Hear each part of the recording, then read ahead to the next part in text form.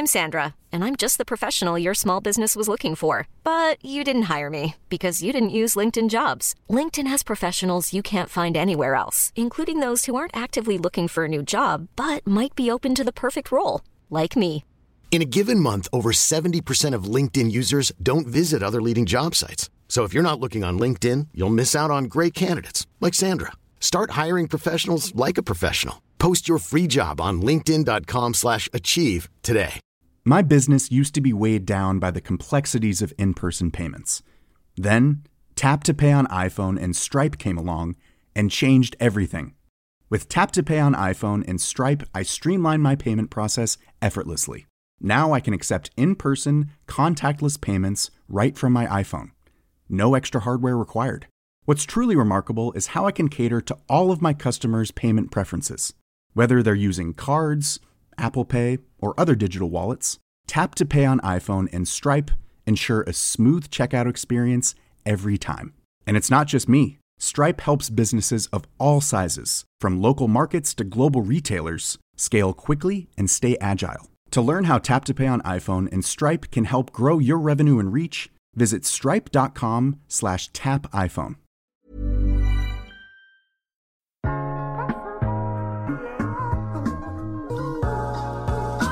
Hej, mit navn er Mette Blok, og du lytter til iværksætterhistorier produceret af Podtribe Media. I dag får du lov at høre historien om Astralis, fortalt af Frederik Byskov. Frederik var en af stifterne af det berømte hold, der også er et af de mest vindende inden for computerspillet Counter-Strike, og sidder højt på ranglisten inden for e-sport sådan helt generelt.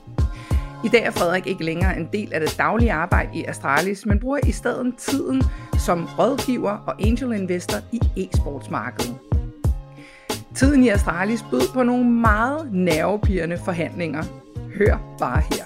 Til den event havde jeg lovet de 5 spillere, at de fik de forskellige tilbud på bordet, så de kunne sætte sig ned og vælge, hvad er det, vi har lyst til. Altså, hvad er lønnen, hvad er vilkårene, hvor lang er kontrakten, alle de her ting her.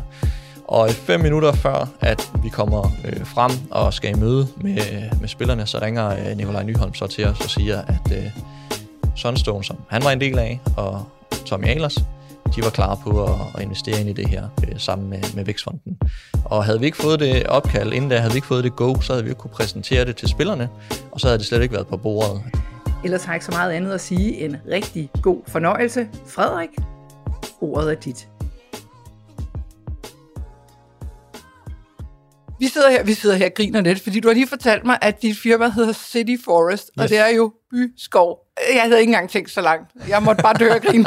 Det er virkelig godt tænkt. Jeg blev kaldt det gymnasiet i sin tid, og så, faktisk i starten, der kaldte jeg mit selskab Frederik Byskov Holding ApS, og så lige ud af landvejen. Men da jeg så lavede mit exit i Astralis, så det skulle simpelthen have noget mere klang nu, når jeg skulle ud og være en del af flere virksomheder, og så blev det Byskov, for det var jeg kaldt i gymnasietiden, og så, så blev det City Forest. City Forest, som også er sådan, jeg tænkte jo meget over, det er noget med, at det er sådan noget, sådan lidt, noget med noget by, og noget med noget alligevel, noget. Altså, jeg har virkelig prøvet at sådan læse meget ind i det, og så er det bare dit navn. Der er ikke nogen som helst større tanke bag det overhovedet. Vi kan ikke tolke på det, nej. Ja. Men jeg vil gerne høre dig, fordi du er jo iværksætter. Yes. Hvordan er det sådan, er det noget, der kommer hjemmefra? Er det sådan noget, man gjorde i din familie? Overhovedet ikke. Og jeg havde ingen planer eller interesse i at skulle være iværksætter. Jeg havde en rigtig god kammerat igennem min gymnasietid, som nåede at stifte 7-8 virksomheder. Christian Olsen, han havde det der gå på mod og skulle bare prøve noget nyt, og hvis det så gik konkurs, så skulle han prøve noget andet, og hvis han ikke kunne få det til at fungere, så fandt han en ny idé, og han blev bare ved, og jeg tænkte bare, det kan jeg slet ikke overskue. Det er overhovedet ikke mig. Så jeg havde faktisk et valg i gymnasiet om, jeg skulle ikke være iværksætter. Jeg havde planen om, at jeg skulle være pædagog eller lærer, for jeg kan helt vildt godt lide at have med børn at gøre. Og så var jeg 2 år pædagogmedhjælper i en SFO, og så fandt jeg ud af, at alle de rigide regler, alt det, der hører med til at passe børn, at det var helt hul i hovedet. Det kunne jeg slet ikke holde ud. Så det skulle jeg ikke, hverken som lærer eller pædagog. Og i mellemtiden så havde e-sport og den rejse, jeg havde været på, ligesom taget fart, og så var der en karrierevej der. Ja, fordi det her e-sport her, hvornår kommer det ind i dit liv? Hvornår er det, man begynder at sidde og spille online? Og Jamen, jeg startede tilbage, da jeg var 13 år, tilbage i 1999. I 1999 udkom den første version af Counter-Strike. Det er da tidligt. Ja, men, det var en af de få SFO'er dengang, fritidsklubber, som havde et lille computerrum, hvor der var, jeg tror det var 8 computere til at starte med. Og så kunne vi lege os ind og spille en time ad gangen. Min far, nu spurgte du om, at vi iværksætter i familien eller ej, men han har arbejdet med EDB hele sit liv, så vi havde også en computer, en af de første, da det kom der, så jeg kunne også spille lidt hjemme.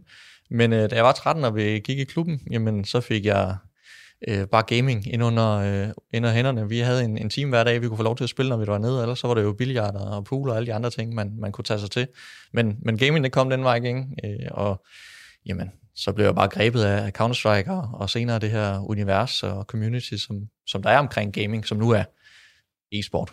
Ja, og der bliver du nødt til at forklare nogle ting, fordi jeg ved intet om e-sport. Jeg ved godt, hvad det er. Det er slet ikke det, men jeg har aldrig spillet spil sådan online. Jeg har heller ikke spillet sådan, fordi jeg bliver altid sådan helt nervøs, hvis der er nogen, der skal skyde mig eller noget, så tænker jeg, det er ikke noget for mig. så er jeg ude. Så fortæl mig lige, hvordan sådan var det at sidde og spille? Var det sådan, hvor du tabte tid og sted? Synes du, det var sjovt, eller var det nervepirrende, eller? Jamen, computerspil har for mig i min opvækst fra jeg var 13 til 18 år været en del af et fællesskab. Det har ikke altid været det samme spil. Jeg har taget udgangspunkt i Counter-Strike, men har spillet rigtig mange forskellige spil. Og dengang, der var det ikke e-sport, som vi bruger som term i dag. Der var det bare altså hygge og gaming. Det var bare spil. E-sport er sådan for alvor først taget fat i hvert fald her i Europa og den vestlige verden i omkring 10-11. Så det er en 10-11 år siden. Men dengang, for over 20 år siden, da jeg startede, jamen, der spillede man bare, fordi det var sjovt og hyggeligt. Og så var der konkurrenceelementet i det, og man kunne være sammen med sine venner på kryds og tværs, uden at skulle være sammen nødvendigvis. Så det var egentlig hele fællesskabsdelen, der var den drivende effekt på mig, og så blev jeg nok grebet af det univers, som de forskellige spil, de tilbyder. Ja, så du spiller selv, og så kommer du hen på sådan en SFO, hvor der også er mulighed? Ja, faktisk var det i SFO'en, at jeg mødte spillet første gang. Ja. Og så fik vi en computer derhjemme, og så intensiverede spillet, kan man sige, graden af, hvor meget jeg kunne spille, fordi så var det jo kun en time om dagen, jeg havde, men så kunne jeg lige pludselig spille meget mere, men der var jo selvfølgelig den udfordring, at dengang, når man havde en computer, og fastnettelefonen var koblet op på ens ISP, jamen så, når der var nogen, der ringede ind i hjemmet, jamen så gik internettet til det spil, man nu engang sad og spillede, og så tabte man forbindelsen og kunne ikke længere spille. Så telefonrøret blev taget af, når der var, jeg skulle sidde og spille derhjemme, og så kunne jeg sidde og spille, og så kunne det blive lagt på igen. Men det kostede jo også det hvide ud af øjnene, for der var 56k modem dengang, og man skulle betale for, hvor meget tid man brugte. Ja. Så jeg gik med aviser, og så brugte jeg alle mine penge på at betale min regning hjemme til mine forældre, eller netcafé, hvor jeg tog ind sammen med kammeraterne, jo ældre jeg blev. Ja, så tager det her sådan ligesom lidt over, bliver dine forældre bekymrede og siger, Gud Frederik, han sidder bare helt alene på sit værelse med det der headset på, det er noget værre noget. Jeg har stereotypen, som jeg tror rigtig mange i min generation, og også til dels nogle af dem, der spiller nu, har prøvet med deres forældre. Min mor og far har slukket for strømmen ned til kælderen, eller har hævet internetstikket, så de vidste, at jeg gik i seng om aftenen og var klar til skoledagen efter. Så jeg har prøvet de ting og været igennem det, men jeg tror aldrig, at det på den måde de har ikke haft noget negativt association med det. Det var måske mere hvor meget jeg spillede, der var et problem dengang. Men min mor har kørt mig rundt til turneringer og LAN-events i hele Danmark, fra jeg var meget lille, og har lavet mig sammen med nogle kammerater overnat ude i de her gymnastiksal, som vi var en del af til at starte med. Så der har aldrig været noget forhold om, at det var farligt eller skævt, hvilket det jo heller ikke er. Men det startede lidt på må at få og som en hobby, og de kunne godt se, at det var noget, der interesserede mig, men de forstod det ikke selv. Det gjorde de vel reelt set først et par år inden i, at jeg havde stiftet Astralis, at det så var, at okay, der er et eller andet her, der giver mening, men der havde jeg jo brugt 10-15 år på det. Men du begynder på de her konkurrencer. Hvordan er det? Kan du ikke lige fortælle om, hvordan det er at være til sådan en konkurrence? Fordi jeg har kun set billeder af de her gymnastiksale fyldt med computer og folk, der sidder og spiller, og jeg har ikke rigtig forstand på, hvordan er det bygget op, og hvordan fungerer sådan en konkurrence? Jamen i helt gamle dage, der var vi 50-60 mennesker, der mødtes i en gymnastiksal, og så sad vi og spillede mod hinanden fra fredag til søndag, og så tog man hjem igen. Man havde selv sin computer og skærm og alt med, og så var der nogen, der styrede en turnering. Og det var det, jeg deltog i fra jeg var 13 til 18 år, så tog rundt til de her forskellige turneringer, og jeg nåede aldrig at blive professionelle eller semi-professionelle, rigtig gode. Men jeg var en del af det community, og det, som man ser nu den dag i dag, hvor det er store arena-events og hele broadcast experience, hvor man kan se det både på tv, og man kan følge med på de forskellige streamingtjenester. Det var der overhovedet ikke dengang. Altså man tog afsted ind i gymnastiksalen, og så var vi også mennesker sammen, og det var ligesom det, og så tog man hjem bagefter, og så var der nogle nyhedssider, der stille og roligt begyndte at komme til live, hvor man kunne læse nyheder om de her forskellige hold og spillere, men også om de turneringer, der så fandt sted til de her LAN-events rundt omkring. Hvordan finder man dem, man skal være på hold med? Jamen, i gamle dage, der var det igennem de her online communities, der var forskellige chatprogrammer.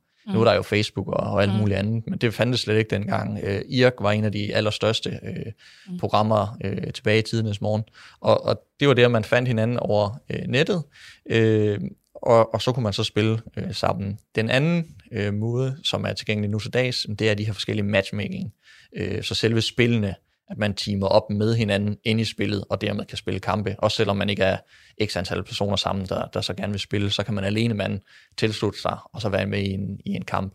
Så i dag er der andre muligheder end dengang. Der skulle man ligesom finde 4 andre at være på hold med, før man så kunne spille mod nogle andre. Ja. Og det gjorde vi igennem de communities. Altså man mødte en masse til de her LAN-events rundt omkring, nu Marcel i Danmark, men i hele verden, hvor ligesindede, jeg også synes, det var sjovt at spille, og der er mange af dem, som jeg har spillet med, som fra jeg var 13-15 år, som er i dag nogle af mine rigtig gode venner, og vi stadigvæk ses, og der er flere, jeg har sideløbende været god til at spille poker og leder det et par år, og vi har en hel pokergruppe, hvor vi er 8-9 personer, som mødes 2 gange om året, og vi kommer alle sammen fra gaming og har spillet sammen på den ene eller anden måde, og nu mødes vi så og spiller poker i stedet for, fordi alderen den er gået derover, men det var sådan, man mødte, det var til de her LAN-turneringer og online communities, som man så lærte hinanden at kende igennem. Ja, men hvordan udvikler det sig så? Fordi det er jo sådan, der er jo sket meget i det her game, og i starten, der var det pizza og cola, og når man blev lille, så var det lidt øl, og pengepræmierne var der jo ikke, så det var småpenge. Er det ikke korrekt i starten? Jo, altså til at starte med handlede det overhovedet ikke om penge. Man vandt en mus eller et tastatur. Altså hardwarepræmier, en computer, hvis man var meget heldig til de store turneringer. Og så begyndte der i starten af, hvad var det, 08, det omkring i hvert fald i Danmark, så kunne man vinde 5.000 kroner. Men når man tog afsted som et hold, så var man jo 5 spillere fra hele Danmark, som skulle betale egen benzin og eventuelt overnatning, hvis det var, og mad undervejs og sådan noget. Så de penge, man endelig vandt, men de gik jo bare til at dække ens udgifter. Så det var ikke noget, man tjente penge på, eller kunne gøre til en levevej overhovedet. Det er først her i nyere tid, inden for de sidste 6-7 år, at det har været muligt. Men dengang, der var det hardwarepræmier, og så begyndte penge så småt stille og roligt at komme ind og være en del af det, fordi det blev mere og mere populært. Hvornår bliver Astralis stiftet? Vi ved jo, altså selvom at man ikke kender noget til gaming, så har man jo hørt om Astralis. Så hvornår bliver det stiftet, og hvorfor hedder det det? Men Astralis blev stiftet i 2016, og navnet er egentlig ikke tilfældigt, men vi kiggede på rigtig mange navne, Jakob og jeg, dengang vi skulle stifte Astralis. Og vi havde nogle foretrukne, og nogle kunne ikke lade sig gøre på grund af nogle rettigheder, og andre ville ikke arbejde med os. Og så Jakob kom til at tale med den her finne, som engang har lavet et gammelt Counter-Strike-hold, og de hed Astralis, og så tænkte vi, det navn, det kan vi godt forholde os til. Det har noget historik i communityet, og Astralis, det betyder Reaching for the Stars, eller To the Stars, som jo så er Astralis' motto nu. Og vi inviterede så de 5 gamle spillere, inklusive koner det, ud at spise, og så fik de en rigtig god middag, og det var ligesom betaling for, at vi overtog brandet. De ejede jo ikke brandrettighederne eller noget som helst. Det var bare nogen, der havde hygget sig og spillet. Ja. Men vi ville gerne pay tribute til det, de havde formået at skabe med navnen, og så derfor så kom Astralis til at hedde Astralis. Det er en meget god historie. Det vidste jeg da ikke. Det tror jeg ikke, der er mange, der ved. Vi kaldte også selskabet noget andet til at starte med, som et dæknavn, indtil det var, vi havde fundet ud af, hvad det reelt set skulle hedde. Men det kom i ugerne op indtil vores launch. Så hvordan vokser det fra at være sådan noget hyggenøjet, hvor man bare får dækket sine udgifter, til at blive det her sådan hardcore hold, altså som går ud for at forhåbentlig det er at vinde konkurrencerne. Ja, man kan sige, der er sket utrolig meget over en 15-årig periode. Fra 1999, da jeg startede med at spille, og Counter-Strike udkommer, så løbende kommer der andre titler og spil ud, som bliver til e-sportspil. Og de her titler, men det bevæger sig fra, at det var hardwarepræmier, og man hygger til de her LAN-events rundt omkring i forskellige gymnastiksale, til at vi stille og roligt ser, så kommer der nogle studie-events, hvor der er nogle hold, der bliver fløjet ind, og så spiller det mod hinanden, og så bliver det streamet ud på nettet. Og det helt store løft, det sker i omkring 2011, hvor der er 2 ting, der sker. Den ene er, at streamingplatformen Twitch, som er den absolut største inden for gaming og e-sport, sammen med YouTube nu. Men dengang var den helt store driver for, at der var en masse, der kunne se det her. Fordi før i tiden, der kunne man tage afsted og være med til LAN-eventsene og spille der, og man vidste, hvad der foregik, men dem hjemmefra kunne ikke se kampene, kunne ikke følge med. Der var helt andre måder at være en del af det dengang. Så at streaming, det blev en del af det, det gjorde rigtig meget for, at andre udenfra kunne følge med. Og så at spillene, de gik over fra at være betalende, hvor man skulle have købe en licens for at spille dem, til at de blev free to play, hvor at man så kunne købe ting inde i spillene, som var den måde, at game publishers, de begyndte at tjene penge på. Ja. Det vil sige, at der var mange flere, der lige pludselig kunne spille spillene. Der var ikke barrieren, om man skulle betale $50 eller $60 for at spille et spil. For 300-400 kroner var trods alt mange penge for et unge menneske at skulle købe ind i forskellige spil. Ja. Men lige så snart den barriere, den blev nedsat, jamen så var det muligt for mange flere at komme til.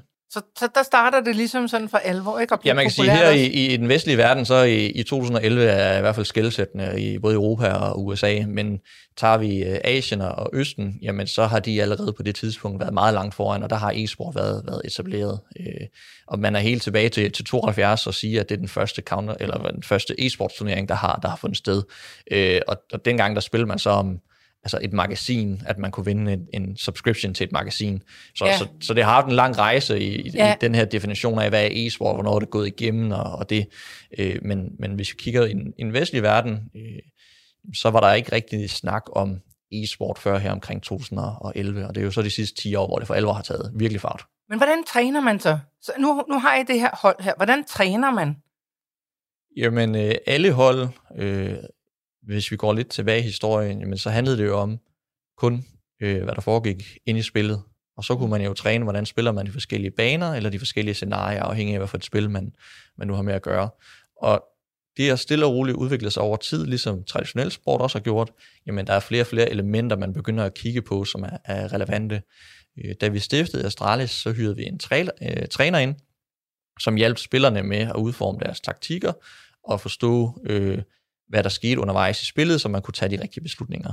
Men over tid og i takt med vores investorer, Nikolaj Nyholm og andre, der kom udefra, ligesom kom med input ind til, hvad er det, et sportshold traditionelt gør, jamen så begyndte vi at implementere de her performance-forbedringer og performance-model, som det endte med at hedde i Astralis nu.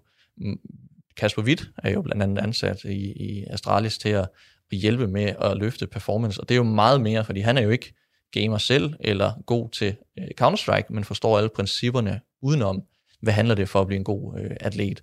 Og det er jo alle de ting, vi har over tid implementeret, og man ser flere og flere hold implementere, og det er jo en naturlig del i min optik, at performer du på en af verdens største scener, og du spiller om millioner og millioner af præmiepenge, så handler det ikke kun om at være god til dit spil, men også det mentale, hvordan påvirker det, når så mange, der ser med, der er fans, der kigger, der skriver til dig, hvordan er det at håndtere alle de her penge, man vinder lige pludselig.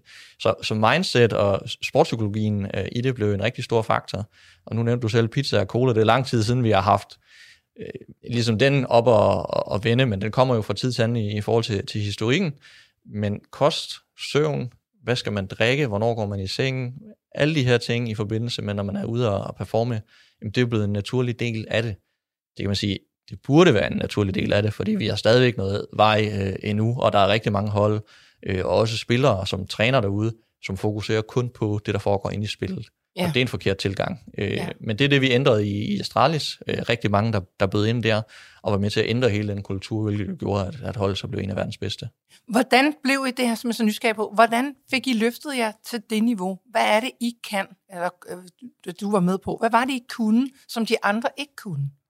Jamen, der er flere, kan man sige, skelsættende øjeblikke. Da vi stiftede Astralis, så var vi nummer 3 i verden, og efter et halvt års tid, så daler niveauet. Altså, vi bliver ikke ved med at være lige så gode, så vi begynder at skifte nogle spillere ud, og så får vi en oprækning eller et opkald og af vores investor dengang, som jo så senere blev direktør for selskabet, at der skal ske noget her. Kan vi ikke gøre noget andet, som ingen andre gør? Og jamen, en af de første tiltag, vi gjorde, det var at hyre en sportspsykolog ind, en der hedder Mia Stelberg, og hun startede på holdet i, jeg tror det var oktober 2016, og 3 måneder senere, i slutningen af december, vandt den første store turnering, og i januar 2017 vandt vi så den første Counter-Strike Major, som svarer lidt som Wimbledon, Karolina Wozniacki har vundet.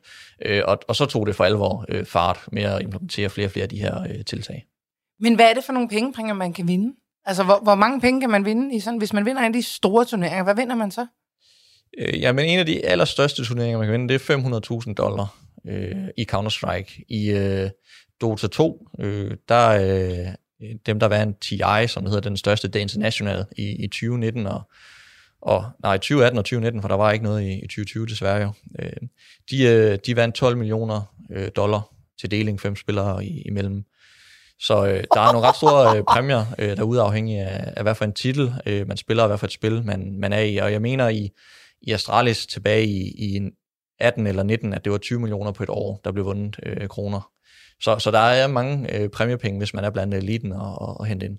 Men der tænker jeg jo lidt, de første investorer, det var jo ikke den slags penge. Altså, hvorfor kommer man ind som investor i starten på sådan et hold her? Er det bare fordi, man tænker, at de drenge, de skal have lidt love og lidt penge, eller hvordan? Nej, Jakob og jeg,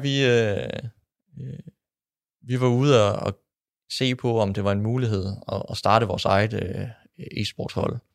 Og jeg har faktisk en sjov historie til det, men det kan vi lige komme tilbage til. Men i den forbindelse, så er det jo ikke, at man sælger, at de tjener rigtig mange penge nu, eller der er rigtig mange præmiepenge, eller der er rigtig mange mediepenge. Men det er fremtidsværdien i, hvad vi kunne se, hvad kan e-sport blive til. Fordi man havde set rejsen tilbage i 15, da vi pitchede, men fra 2011 til 2015, hvor meget gaming og hvor meget publikum var steget, og hvor man kunne se, at der kom bare flere og flere, der spillede, der var flere og flere, der så med. Og det var ligesom den, vi kunne tabe ind i og sige, men det tror vi også på er udfaldet om 5 år mere. Og på om 5 år, der tror vi så også, at der er en masse partnerskabspenge, broadcast-rettigheder, altså mediepenge, der kommer ind i det, og billetindtægter osv. osv. Så det var ligesom hele den platform, kan man sige, vi pitchede ud fra, at det her, det kommer til at vækste over de næste mange år. Ja. Og det var jo så også tilfældet.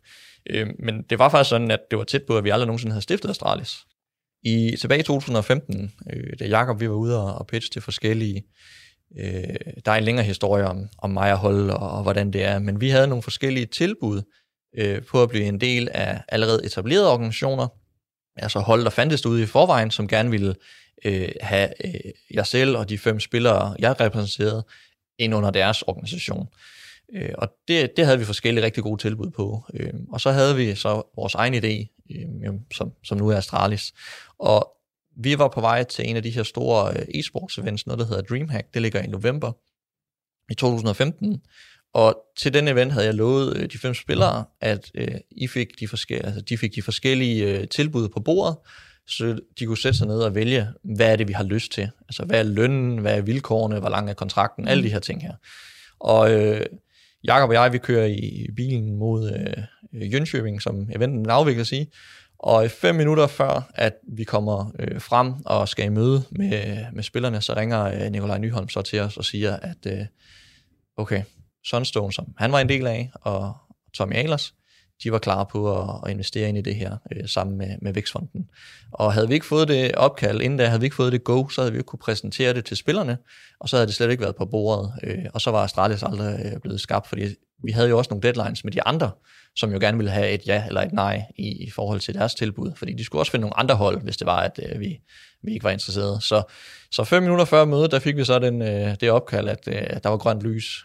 Og havde vi ikke fået det, jamen, så var situationen nok en helt anden i dag for dansk e-sport, fordi at så havde Astralis ikke været stiftet. Jeg får ikke gåsehud. Det er da sådan noget, det er da totalt spændende. Jeg vil sige, dem har der været mange af undervejs, de oplevelser, hvor det har været knald eller fald.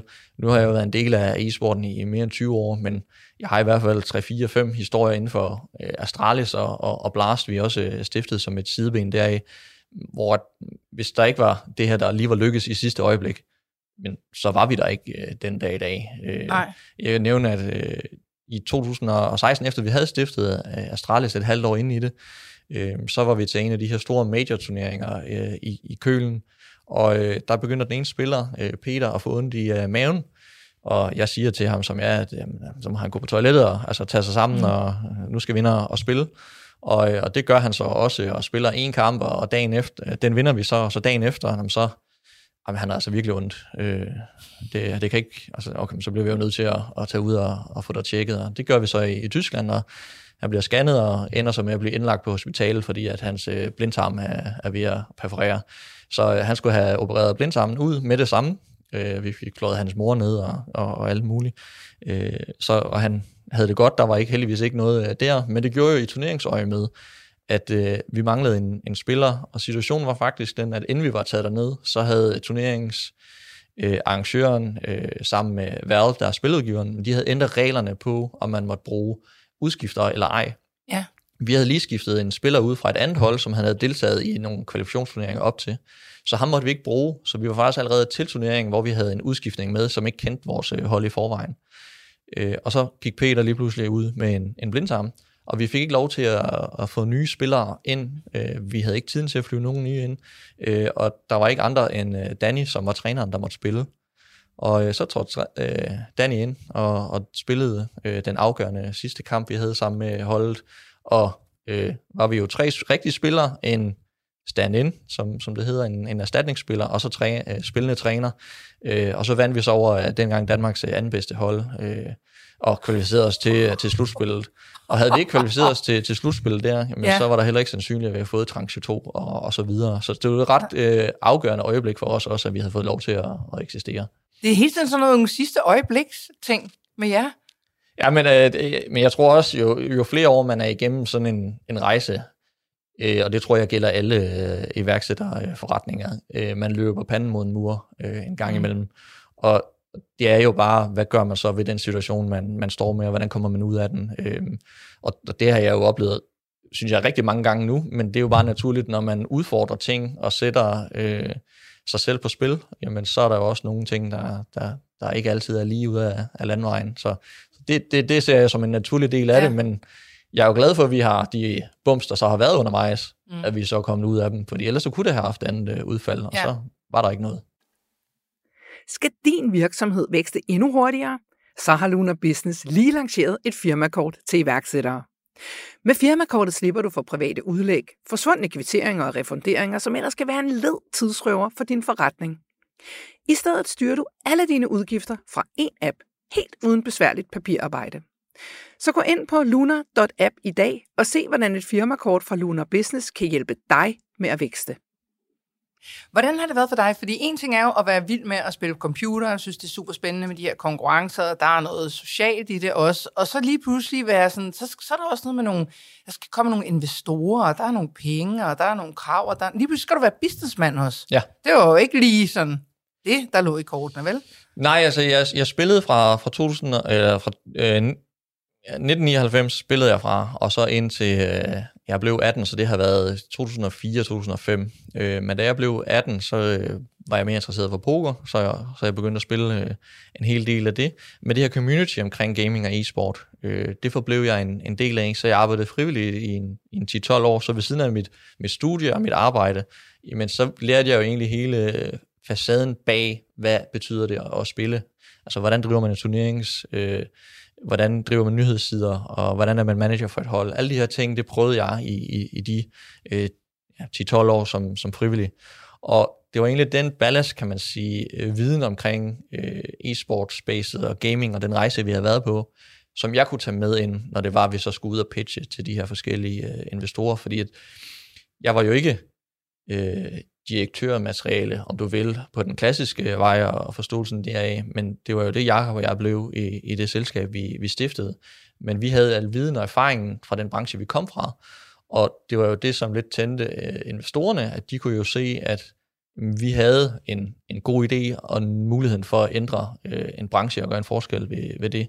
Og det købte de jo ind i, og så var vi jo heldige, vi havde Tommy Ahlers og Nikolaj Nyholm, som ligesom var dem, der havde forretningsforståelsen og kunne hjælpe os lidt. Ja. Så er det jo blevet en naturlig del af den rejse undervejs, at man er blevet mere forretningsforstående og ved, hvad det kræver at drive budgetter og have en masse ansatte og alt det her at gøre. Men det var ikke noget, der bare lige lå til højre ben. Det er noget mere som, med hver den passion og hobby, vi havde, som opstod som mulighed. Som jeg startede med at sige, havde jeg ikke nogen som helst planer om at skulle være iværksætter. Nej. Og jeg tænkte egentlig heller ikke selv, at jeg var iværksætter, da jeg stiftede Astralis. Det er nok først her de sidste par år, efter jeg exitede Astralis, at jeg sådan, okay, kan jeg ligesom sætte mig ind i den titel, fordi jeg nu er en del af mange flere forskellige ting. Men det er jo bare for mig, at det er jo ikke et arbejde. Det er bare min passion og hobby, jeg har med at gøre, så det er noget, du nyder? Det er noget, jeg nyder, og så følger der en masse ting med, og jeg er ikke super skarp til samtlige områder, hvad det gælder om at drive en virksomhed, men jeg har også en rigtig stor tiltro til, at dem, jeg arbejder sammen med, eller dem, jeg ansætter, at de kan tage fra på de områder, jeg ikke selv er god til. Ja. Så teamet, det ligesom kan levere som en samlet enhed, for jeg ved godt, hvad jeg er rigtig god til, men så skal man jo have nogle andre, som er gode til de andre ting, og det tror jeg var også nøglen til succes, vi havde i Astralis og Refresher og Blast, det vi ligesom fik det hele stablet på benene. Det var de rigtige personer, der kom ind på de rigtige tidspunkter, som kunne de ting, vi ikke selv kunne. Ja. Og jeg bliver nødt til at spørge dig, for selvom det egentlig ikke har noget med sådan iværksætteri at gøre, men jeg er bare så nysgerrig på det. Hvordan er det at komme ind? For nu er det jo i sådan nogle kæmpe arenaer, hvor så sidder man der på scenen, ligesom sådan en rockband, ikke? Og så sidder man der og spiller, og folk de huer og hejer. Hvordan er det? Det er en fantastisk følelse. Altså det er helt vildt. Igen tilbage fra gymnastiksalen, og vi havde 20 kilo CRT-skærm på skødet i bilen på vej til en LAN-turnering, til at vi i Kølen, det var tilbage i 2015, går ind i en arena, hvor der sidder 12.000 mennesker og kæpper og klapper af os, mens vi går ned fra indgangspartiet og så hele vejen op til scenen. Altså det var helt det var den sidste gang jeg stod bag holdet og var træner coach, men jeg fik oplevelsen med. Og altså det er helt vildt. Det er jo 12.000 mennesker, der sidder og jubler som en, som det var ligesom alle artister har det i forhold til, når man står på en scene foran så mange mennesker, der hurer og hejer. Og jo sjov anekdote det var, at lige weekenden inden der havde der været Champions League-finaler i kvindernes håndbold, og de kunne ikke fylde arenaen. Og så kommer vi med en Counter-Strike-event, og sidder der 12.000 nørder. Det er jeg stolt af at bruge det nu, nørder, og klapper i vilden sky over, at nu skal der spilles Counter-Strike. Det var altså ret vildt at gå igennem sådan et, og stå der på scenen og opleve. Det er jo fuldstændig vanvittigt. Så hvordan udvikler det sig for dig? Du har et exit fra Astralis. Hvad handler det om? Kan du ikke lide dem mere? Jo, men jeg, som jeg sagde lige før, at jeg ved, hvad jeg er rigtig god til, og når jeg har lavet det, jeg er god til, så er der nogle andre, der er bedre til at tage over. Jeg er ikke særlig god til at drifte. Jeg synes, drift det er rigtig kedeligt. Det er der nogen, der elsker, og det har jeg så meget respekt for. Men jeg selv er ikke særlig god til det. Så inden i 2,5 år inde i rejsen med Astralis, der har vi stiftet Refresh Entertainment ovenpå, som er så blevet moderselskabet. Så Astralis, vores Counter-Strike-hold, var den ene afdeling, og så havde vi skiftet en turneringsserie Blast Pro Series ved siden af. Og i Blast Pro Series, der skulle vi så i 2017 afvikle den første store arena-event. Det var så Royal Arena her i København, hvor der også var 12.500 mennesker inde og se. Og der var en stilling åben i forbindelse med at udvikle hele e-sports-konceptet, turneringsplanen for, hvordan kan det lade sig gøre at tage det her rundt i hele verden. Og det synes jeg lød super spændende. Så der var noget med Astralis der, hvordan der var nogen, der var bedre til at drifte der, hvor vi var kommet til, og køre holdet videre, og muligheden for, jeg var stadigvæk, kan man sige, direktør og en del af Astralis, men jeg arbejdede egentlig mere og mere på Blast, og hver i mit exit, det lavede jeg i 2019, da Astralis Group så endte med at gå på børsen. Og det skyldes faktisk, at jeg havde sagt op kvæg ved at holde en af de her Blast Pros turneringer nede i Lissabon, hvor at, der var den her Yellow Vest Movement, hvor der blokerede for alle mulige havne, og transport ikke kunne køre. Og der havde vi vores scene på en lastbil, og den lastbil, den kom så 24 timer for sent i forhold til, og man har altså kun arenaen i x antal dage, for det koster rimelig meget i husleje hver aften, eller hver dag, man har den arena. Ja. Og sådan 24 timer for sent var ikke det program, jeg havde lavet, at vi skulle sætte op med computer og skærme, og altså det hele skulle køre, og netværket skulle kobles til, men der er mange ting, der skal gå op i sådan en turnering. Ja. Så 24 timer forsinkelse, der havde vi i de 24 timer lavet 2 nye setups, sådan så det var, at vi var klar til at kunne afvikle indtil det, og så kunne man så afvikle den del, mens scenen blev bygget samtidig med. Men scenefolkene, der så kom, de arbejdede på kort tid og fik bygget scenen op, og vi fik rykket alt over på scenen, så da vi skulle starte første kamp fredag aften, jamen så lykkedes det os at broadcaste ud og spille, som om intet var hentet, og der var ikke nogen, der anede, at det her det var sket.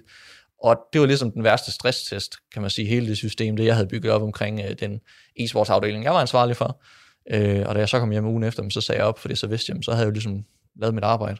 Yeah. Og jeg havde ikke noget andet, jeg skulle lave, men jeg vidste bagefter, at så handlede det om at drifte. Yeah. Og det var jeg ikke interesseret i. Så jeg havde en god samtale med daværende direktion, og jamen, så blev vi enige om, at så var det nok gode idéer at gå hver til sit, og så var jeg med til et par events mere lige, og hjælpe nogle nye i gang med, at de kunne drive det videre, og så kunne jeg selv finde ud af, hvad jeg havde så brug for og lyst til at lave. Ja, og hvad havde du så lyst til at lave? Ja, det vidste jeg jo faktisk ikke. Men det var jeg selvfølgelig altså inden for e-sport og gaming. Jeg modtog heldigvis, det var meget nemlig for dengang, rigtig mange tilbud, kvæg hvad jeg havde været med til at sætte i gang. Men jeg tog mig også ekstra tid til at finde ud af, hvad der ligesom, hvad var det, jeg godt kunne lide at have med at gøre, og hvad synes jeg fungerer godt i en virksomhed. Og det jeg så endt med, det er nu, at jeg er en del af 4 virksomheder, som investor og medejer i 3 af dem, og bestyrelsesmedlem i en 4. Og den første, jeg investerede ind i, er det, der i dag er blevet et managementselskab, som varetager spillernes interesser. Det er både trænere, spillere, content creators, YouTubers, streamers, alt det, der er inden for vores space i e-sport, som hjælper dem med, hvordan skal de håndtere deres karriere. Udover at få løn og forhandle kontrakter, hvad er så altså hvad er deres brand, hvad vil de bagefter, hvordan. Altså der er mange ting, der skal tages sig af. Og der mødte jeg en rigtig, rigtig cool gut, Mark, som, jamen, jeg faldt lidt for hans idé og måder at være på og knokle på. Så jeg investerede ind i ham. Det var min første case, jeg ligesom blev en del af. Forever hedder det selskab. Og så i den tid, der havde jeg været ude og haft samtaler med rigtig mange forskellige i forbindelse med et fuldtidsarbejde. Og Søren og Christian endte jeg med at blive hyret ind som konsulent i en opstartsvirksomhed, de havde gang i, hvor jeg i 3 måneder sådan ligesom kunne se, om var det noget for mig. Og det er det, der i dag hedder Ace Zone, og der har jeg så valgt at investere ind og blive fuldtidssat. Altså, det gjorde så efter min 3 måneders konsulentperiode, hvor vi kommer til, det er ikke offentliggjort endnu, hvad vi laver, men vi kommer til at hjælpe aktører på e-sportscenen med udstyr i forskellige grad, altså hardware, software, løsninger. Så det er det, jeg laver egentlig fuldtid, men de har heldigvis også set ind i, hvem jeg er, at hvis jeg kun sidder og drifter og kun laver det, så ved så de godt, så går jeg. Så de har givet mig lov til at have en lidt løs kontrakt i den forstand, at jeg også får lov til at lave andre ting. Så jeg ligesom bliver holdt til ilden og kan lære en masse udefra og bruge den krudt og kræfter. Så vi har en rigtig god løsning. Og jeg fandt så ud af, eller der havde jeg 10 forskellige cases, jeg egentlig var interesseret i på den ene eller anden måde at blive en del af, men man skal også skære fra og finde ud af, hvad man har tid og energi til. Og så investerede jeg ind i sidste år i noget, der hedder GamerPay, som er en af de her betalingsplatforme, hvor man kan handle med virtuelle skins, det man putter på sin våben eller karakterer ind i selve spillene. Ja. Men der findes bare ikke nogen måde, hvorpå man kan gøre det på en sikker måde. Ja, det gør der så nu i GamerPay. Så det var også en naturlig del. Og historien med dem alle 3, det er, at det er teamet bag. Altså, hvad for nogle mennesker er det, der er der, og hvad er det, hvad kan de byde ind med, og hvordan kan jeg i samspil byde ind der? Det er egentlig det, der har tændt mig på mig. Det der jo så nu er min iværksætterrejse. Ja. Og så er jeg bestyrelsesmedlem i, både i eSport Danmark, der er jeg formand, hvor det er frivilligt arbejde, men hvor vi prøver at løfte hele den her fødekæde fra, jamen de små LAN-turneringer og de frivillige, der arbejder rundt omkring, og skoler og uddannelsesinstitutioner, der er i gang med at tage e-sport til sig og løfte den, kan man sige, bund og hele den fødekæde, der er, sådan, så den bliver koblet sammen med eliten, fordi eliten har jeg været med til at sætte mit indtryk på at skabe, men eliten, den er så langt foran hele fødekæden, så den har brug for et løft. Så der giver jeg en hånd med i eSport Danmark, og så er jeg bestyrelsesmedlem i en anden virksomhed, der hedder IA Squad, hvor vi laver fysiske redskaber, ikke våben, men hvor du kan sidde med en app, og så kan du spille fysisk, altså så vi bringer e-sport og bevægelse sammen, så du har gaming-elementet på din app, og et våben, værktøj, hvor du løber rundt, og så kan du yde i skoven eller på skolegården, rende rundt og skyde hinanden og spille med hinanden i forskellige e-sports-spil, som jo så bare er konfigureret over i de her forskellige modes, som kan findes på mobilen. Ej, det lyder altså herskægt. Jamen det er rigtig sjovt at løbe rundt og spille, og det er jo lidt at tage det her. Nu snakker vi om performance for, hvad for nogle elementer er der i hele det aspekt. Jamen det er jo til den her bevægelighed, som rigtig mange e-sports-atleter og gamer generelt ikke har, fordi man jo sidder statisk, når man sidder og spiller, men at tage den ud, koble den sammen med en app og nogle infrarøde stråler, så du kan løbe rundt ude og spille i naturen, så du får bevægelsen sammen med dit gaming. Og det gør, man kan lidt sammenligne det med paintball og softball. Altså det er lidt af det samme. Du er bare ikke i spilunivers på samme måde. Og der er man jo rundt, og der gør det ondt, når du bliver skudt og lignende, og det gør man så ikke. Så det er egentlig en sjov måde at lave en aktivitet for unge mennesker. Men du er jo nærmest sådan en business angel nu. Altså du er sådan du investerer i firmaer og sådan, og så spiller du poker. Ja. Og du er også professionel. Det er også noget af det, hvor jeg tænker, det vil jeg også være for nervøs til, fordi man vil kunne se det på mig. Man vil kunne se refleksionen af kortene i mine øjne. Jeg ved det bare. Kan du ikke lige give et fif, hvis det er, man tænker, hvordan bliver man en god pokerspiller? Jamen, det var dengang, jeg var og levede af det var jo tilbage i, dengang der var et pokerboom, altså helt tilbage i 04, 5 og 6. Så det, jeg kunne dengang, er nok ikke retvisende til den dag i dag, men det, man kan sige, der gælder, som også gælder jo for de professionelle spillere nu, det er, at man jo, altså keep calm, og man skal have en plan med det, man laver. Jeg kan rigtig godt lide ordsproget af, if you're failing to plan, you're planning to fail.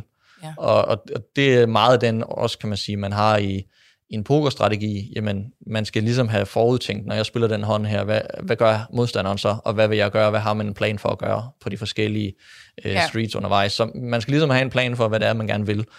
Og det tænker jeg gælder både i alle de forretninger, man har med at gøre, eller sit arbejdsliv, eller sit privatliv, og det at have en plan for det. Og det er jo det, der hjalp mig rigtig meget i min pokerkarriere, som jeg også kunne tage over i min iværksætterrejse nu her.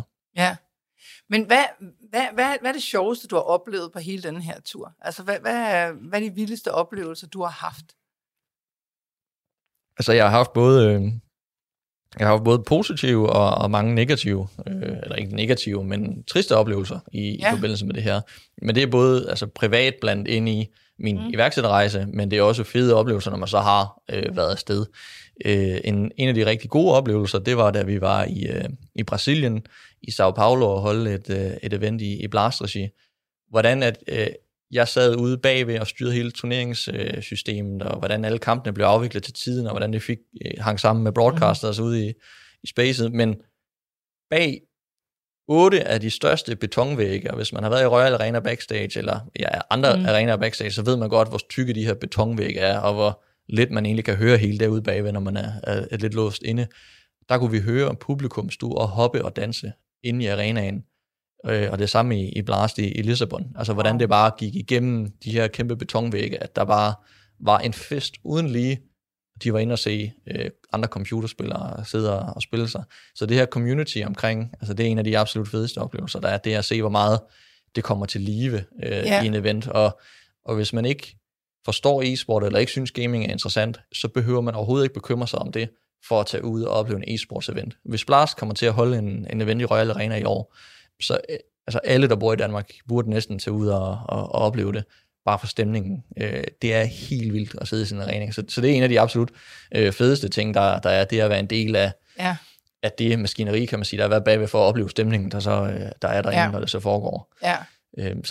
Så det kan jeg klart fremhæve, og så har jeg jo haft en masse undervejs personlige også tragedier i forbindelse med at have brugt krudt og kræfter på at være en del af e-sport. Jamen blandt andet, da vi stiftede Astralis, faktisk i samme uger op til, der mistede min kæreste nu, hustru og jeg, vi mistede et barn i et graviditetsforløb, og være igennem det, samtidig med, at man stifter en ny virksomhed, og finder ud af, hvordan takler man både det private, men også, at nu er vi en helt ny virksomhed, som bare skal give dig fuld knald derudad. Ja. Jeg har også desværre sidste år, min far prøvede at begå selvmord, der var vi også i gang med at lancere en ny virksomhed, og jeg var i gang med at investere i en ny virksomhed. Hvordan det personlige liv, og man er nødt til at tage et break i forhold til de ting, der foregår, til også over i det virksomhed, man har gang i, og man ikke bare kan løbe fra, hvordan man får det til at hænge sammen. Så det er jo ikke bare en rosenrød rejse, det tror jeg ikke, nogen af os er igennem. Nej. Jeg tror bare, det er, hvordan vi håndterer ligesom de udfordringer, vi har privat, ind i et arbejdsliv, også at finde ud af at komme dem sammen. Ja, fordi der tænker jeg også, at man skal passe på, fordi en ting er jo, at det kan være dejligt at kunne abstrahere sig ved at så fokusere på noget i virksomheden, hvis der er noget privat, som virkelig gør ondt. Men samtidig så må man jo heller ikke gemme det ned i en lille æske, man skal også dele med det. Ja, præcis. Og jeg var faktisk en af de største, kan man sige, sådan, i hvert fald ting, jeg har lært efter min tid i Astralis, det var netop i den periode, det var så i januar 16, at jamen, det holdt jeg jo hemmeligt, fordi at det skulle ikke tage fokus væk fra, at vi var i gang med at stifte Astralis, og det eventyr, vi skulle på. Så der var ikke nogen, jeg fortalte om det, udover mine private venner og familie. De vidste det godt, men mine kollegaer det, de vidste det ikke. Så da jeg så her i sidste år, var det jo desværre, min far han forsøgte at begå selvmord. Jamen, den oplevelse, jeg havde tilbage fra januar 16 der, jeg fortalte alle mine kollegaer om det, alle mine investeringscases, alle jeg havde med noget som helst at gøre, hvad det var, der foregik, fordi så kunne de bedre forstå, hvis jeg ikke lige svarede telefonen, eller ikke lige var på en mail, eller det. Så jeg har faktisk lært utrolig meget undervejs, og det skyldes især for mig som person, at jeg er en del af et erhvervsnetværk, Roundtable, hvor jeg har en rigtig god gruppe af mennesker, hvor vi taler, det er jo meget unormalt, måske det er mere normalt nu, men for mig var det i hvert fald ikke tilbage i 16 normalt at fortælle om, at der foregår noget, der ikke er særlig fedt i ens privatliv. Men at tale med nogen om alle de udfordringer, man har, både virksomhedsmæssigt, men også privat, og hvordan de udfordringer så er koblet sammen. Netop det her med, at man drukner man sig selv lidt for meget i arbejde, fordi at man så er det lidt nemmere at holde det andet bag, om man ikke lige tager sig helt til det. Hvordan takler man alle de her problemer, og hvordan forholder man sig til det i en som mig, et presset arbejdsliv? Hvordan sørger man for, at der er en god balance? Ja. Og der er at tale om det en af de rigtig vigtige ting. Ja, men det går du også meget op i, for jeg har jo set netop nogle videoklip med dig, hvor du fortæller noget om, altså det her bare også med den mentale sundhed, altså så taler du meget om det i forhold til spillerne, at det her med, at man skal virkelig, så man skal jo træne sig selv, og man skal huske at hvile sig, og man skal huske alle de her basic ting, dem skal man jo arbejde rigtig meget med. Men det gør du jo faktisk også. Det er jo ikke bare noget, du siger og propper det på spillerne, det virker som om, du lever det. Ja, 100%, og faktisk i AceZone-regi har vi lavet et separat brand, et helt, kan man sige, et firma på sig selv, der hedder EZone, som er en performance- og helbredsplatform. Vi har simpelthen, alt det jeg har lært, kan man sige, igennem de sidste 20 år, i min rejse, hvad er spillere udsat for, men rigtig meget af det, man jo ser, spillerne er udsat for, er det jo samme som du og jeg, når vi sidder og arbejder, vi er jo også udsat for det. Det er jo bare performancen, jamen den ligger bare i en anden skala, og så er det jo bare at tilpasse det der med, vi har alle sammen brug for søvn, eller alle sammen brug for mentalt at tale om, i hvad i verden er det, der foregår, og hvordan er det, vi har det, vi har brug for at passe på sig selv. Så man kan sige, efter vi har stiftet den EZone-platformen, men jeg har faktisk begyndt at leve rigtig mange af de råd, som de eksperter, vi har inde over, søvneksperter, kosteksperter, alt det her, som er med til at fortælle, hvordan kan man performe bedre. Jamen, når der er nogle kloge hoveder, der fortæller en, at man kan lige optimere 1% ved lige at tweak på nogle ting, jamen, når det ligger lige til højre ben, så er det dumt ikke at gøre. Der elsker jeg filosofien om, at hvis man tager, jeg er lidt matematisk jo også kvæg min poker, men hvis man tager 1 og opløfter det i 365, og man bare gør det samme alle årets dage, jamen så får man et 1-tal, når året det er slut.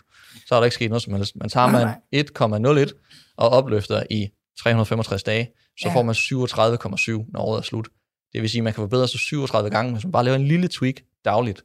Og det synes jeg bare er en fantastisk ting, hvis man kan, dem der er kloge og fortæller en noget om et eller andet, man kan bruge det og tilpasse det til ens på en eller anden måde, så er det ligegyldigt, hvad for en situation man sidder i. Man kan bruge det, man skal bare lige tænke over, hvordan er det, den person siger, relevant i forhold til det, jeg selv har brug for. Og så jeg lever meget af, jamen, det jeg siger, og det jeg prøver at være en del af. Nå, og det er rigtig, rigtig sjovt, det du siger der, fordi nu har jeg jo roet rigtig meget i gamle dage. Jeg har været verdensmester 2 gange i det, der hedder singlesculler, hvor man roer alene. Og da jeg kan huske, for jeg var ikke super god. Jeg var sådan en, der ikke kom med i finalen. Og så stod jeg efter et VM og kiggede, og så kiggede jeg på tiderne, og selvom man ikke kan sammenligne tider fra finale til B-finale, fordi vejret kan ændre sig, så kiggede jeg og tænkte, okay, jeg skal være 7 sekunder hurtigere. Så 7 sekunder på 365 dage. Det er jo ikke ret meget hver dag, jeg skal gøre mig bedre. Og så tænker jeg, hvordan kan jeg gøre det? Jamen, en af de ting, jeg kunne gøre, det var, at jeg kunne blive teknisk dygtigere. Og mit mål var at træne nogle ekstra træninger ind 3 gange om ugen, som kun var dedikeret teknisk træning. For jeg tænkte, hvis jeg kan få min båd til at glide 1 centimeter længere per tag, uden at bruge flere kræfter, fordi jeg er teknisk dygtig, så har jeg 2,5 meter i mål. Ja. Hvis det er 1 millimeter, så kan vi stadig se det uden målfoto. Og så vandt jeg så året efter. Det er sådan noget helt andet. Men det er jo fuldstændig, det er jo lige præcis det, du siger med, og det er jo der, hvor jeg tror, at det virker som om i hvert fald, at du har den grad af tålmodighed, der skal til. Fordi jeg tror for mange, og nu far for at lyde som en gammel killing, så at mange unge mennesker, de har sådan med, at hvis jeg ikke kan se resultatet lige med det samme, så kan det også være det samme. Det virkede ikke. Jeg har prøvet, det virkede ikke. Men at det her, du siger med, jamen bare lige en lille smule, bare bliv ved med at prøve en lille smule. Det kan godt være, du ikke kan se det i starten, for du kan jo ikke se 1 millimeter, eller en 10. millimeter, eller noget. Men når du har gjort det 50, 100, 200 gange, så er det jo blevet til noget. Ja, men og tilbage igen til det ordsprog, jeg brugte tidligere, if you're failing to plan, you're planning to fail. Og det kan godt være, altså man kan jo lægge en plan og en strategi, og hvis man tror, at man kan nå at ændre noget fra den ene dag til den anden, så har man måske ikke haft et realistisk bud på den plan eller strategi, man har. Men hvis man lige kigger lidt langsigtet, og man så tænker og tracker steppene tilbage, hvad er det, der skal lykkes for, at det mål måske kan indfries? Så er det noget helt andet lige pludselig, man kigger på, fordi så kigger man på, men jeg vil gerne derover på et eller andet tidspunkt, og så skal man finde ud af, hvad er delmålene undervejs, og bruge den, i stedet for netop at kigge. Jeg synes meget kortsigtet det her med, jamen jeg vil gerne være bedre til noget i morgen. Du bliver jo ikke bedre til noget i morgen fra den ene dag til den anden. Det tager jo øvelse og gentagelse.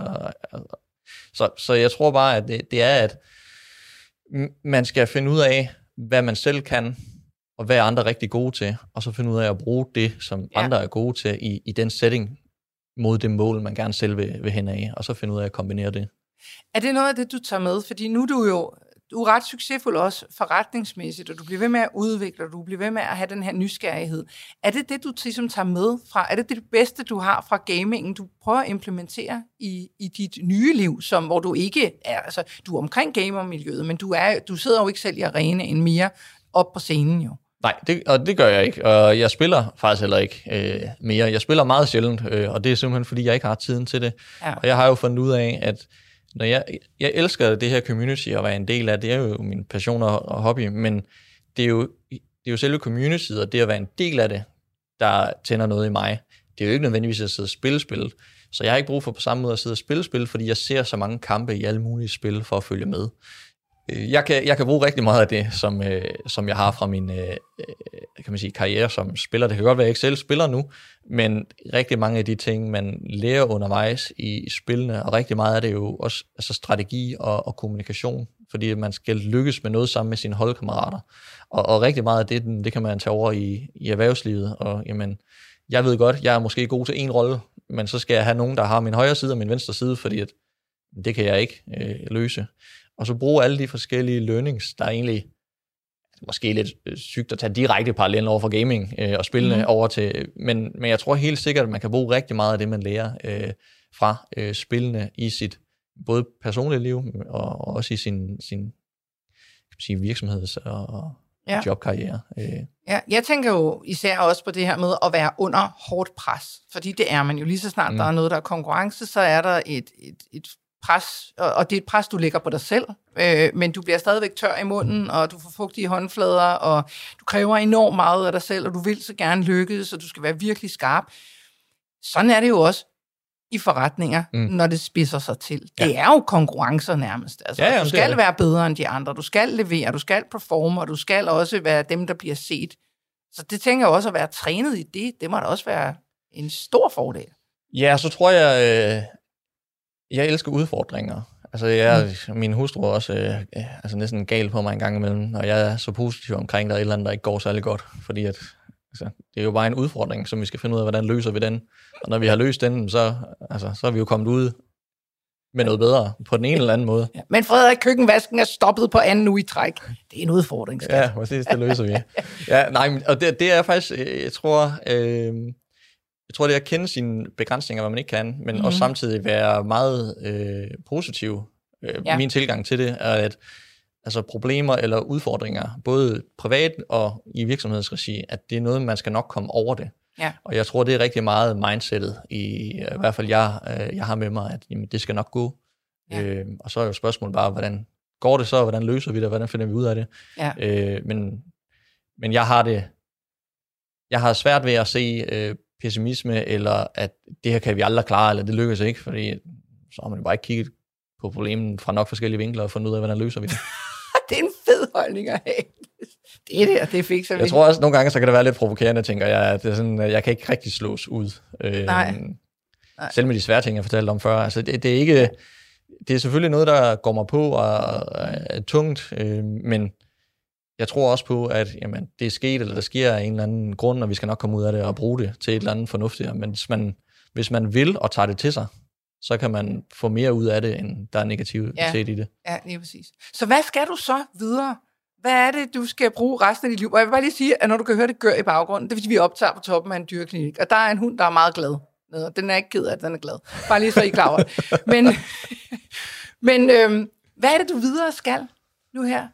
Jamen, altså nu er jeg jo i gang i en del forretninger, og dem fortsætter jeg i de næste par år. Det er i hvert fald planen.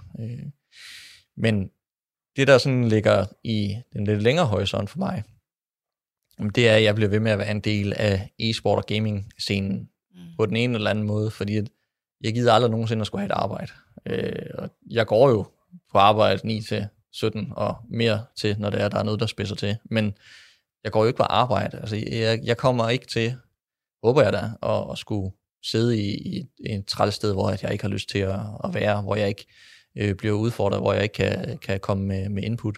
Så det bliver en ledelsesmæssig og strategisk rolle, om det så er altså som investor i flere forskellige selskaber på sigt, eller om jeg finder på en eller anden skør ny idé, som jeg bare synes, der skal have 100% gas. Det ved jeg ikke, hvad tiden byder på. Jeg bekymrer mig heller ikke så meget om, hvad foregår der om 5 år eller om 20 år. Jeg ved, jeg er en del af en masse fantastiske virksomheder lige nu, og har nogle fantastiske teams, jeg arbejder sammen med. Og det nyder jeg bare. Det gælder jo også om at nyde det, man har gang i. Og det synes jeg egentlig hellere, jeg vil lægge fokus på i forhold til, at jamen, hvad sker der om 5 år? Eller hvad laver jeg om 20 år? Jeg ved det reelt set ikke, men jeg ved, det har et eller andet at gøre med min passion og hobby. Men det kan også være, at min passion og hobby ændrer sig. Altså, jeg er blevet virkelig glad for rødvin, og jeg har fået mig en vinkælder. Så det kan jo sagtens være, at jeg har med vin at gøre om 10 år. Altså, det kan lige så godt være det, der tænder mig, og når jeg står op om morgenen, i stedet for det er gaming og e-sport. Så den holder jeg egentlig rimelig åben. Ja. Jeg har et par stykker, jeg lige skal sætte dig sammen med, der også har en vinpassion, og dem vil du kunne lide. Det vil jeg elske. Det finder vi ud af. Er det lidt kikset her til sidst, jeg fortæller, at jeg er en lille smule starstruck over at sidde over for ham, der har stiftet Astralis. Vi ved godt sammen med en, men stadigvæk. Det synes jeg altså er lidt cool. Tak. Jamen, altså, det er surrealistisk. Jakob og jeg, vi havde jo en drøm, da vi stiftede det i sin tid, og han arbejder stadigvæk i Astralis Group den dag i dag, men at vi har været med til at stifte noget, som i hvert fald i Danmark, men også i verden, er blevet så populært et brand, og vi snakker jo tit om, jamen, hvor var e-sporten i Danmark, hvis vi ikke havde stiftet Astralis, og sådan, jeg er ikke rigtig det der rygklapperi glad for at sige, at det var nok ikke helt det samme, hvis det var, at vi ikke havde stiftet Astralis. Jeg vil gerne sige det for dig. Jeg skal ikke sige det i stedet for, fordi det var det ikke. Altså, det havde ikke været noget. Nej, men og det er det, jeg mener. Jeg ved jo godt det, at det er der, hvor vi har været med til at ligesom sætte noget på landkortet i Danmark, og være med til at skubbe til rigtig meget med Astralis. Og det er jo super fedt at have været en del af at prøve det.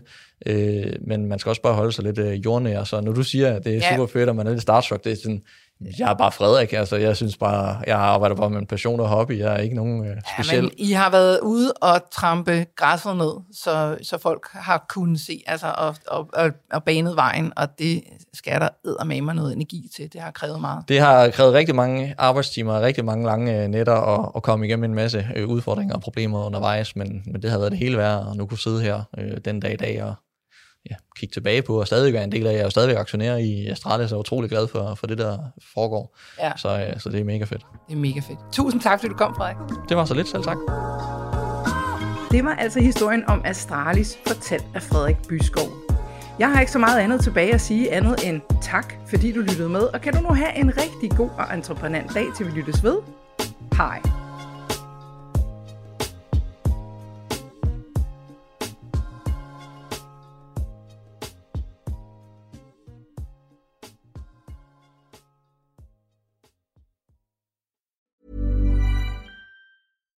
My business used to be weighed down by the complexities of in-person payments.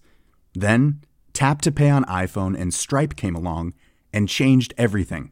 With Tap to Pay on iPhone and Stripe, I streamlined my payment process effortlessly. Now I can accept in-person, contactless payments right from my iPhone. No extra hardware required. What's truly remarkable is how I can cater to all of my customers' payment preferences. Whether they're using cards, Apple Pay, or other digital wallets, Tap to Pay on iPhone and Stripe ensure a smooth checkout experience every time. And it's not just me. Stripe helps businesses of all sizes, from local markets to global retailers, scale quickly and stay agile. To learn how Tap to Pay on iPhone and Stripe can help grow your revenue and reach, visit stripe.com/tapiphone.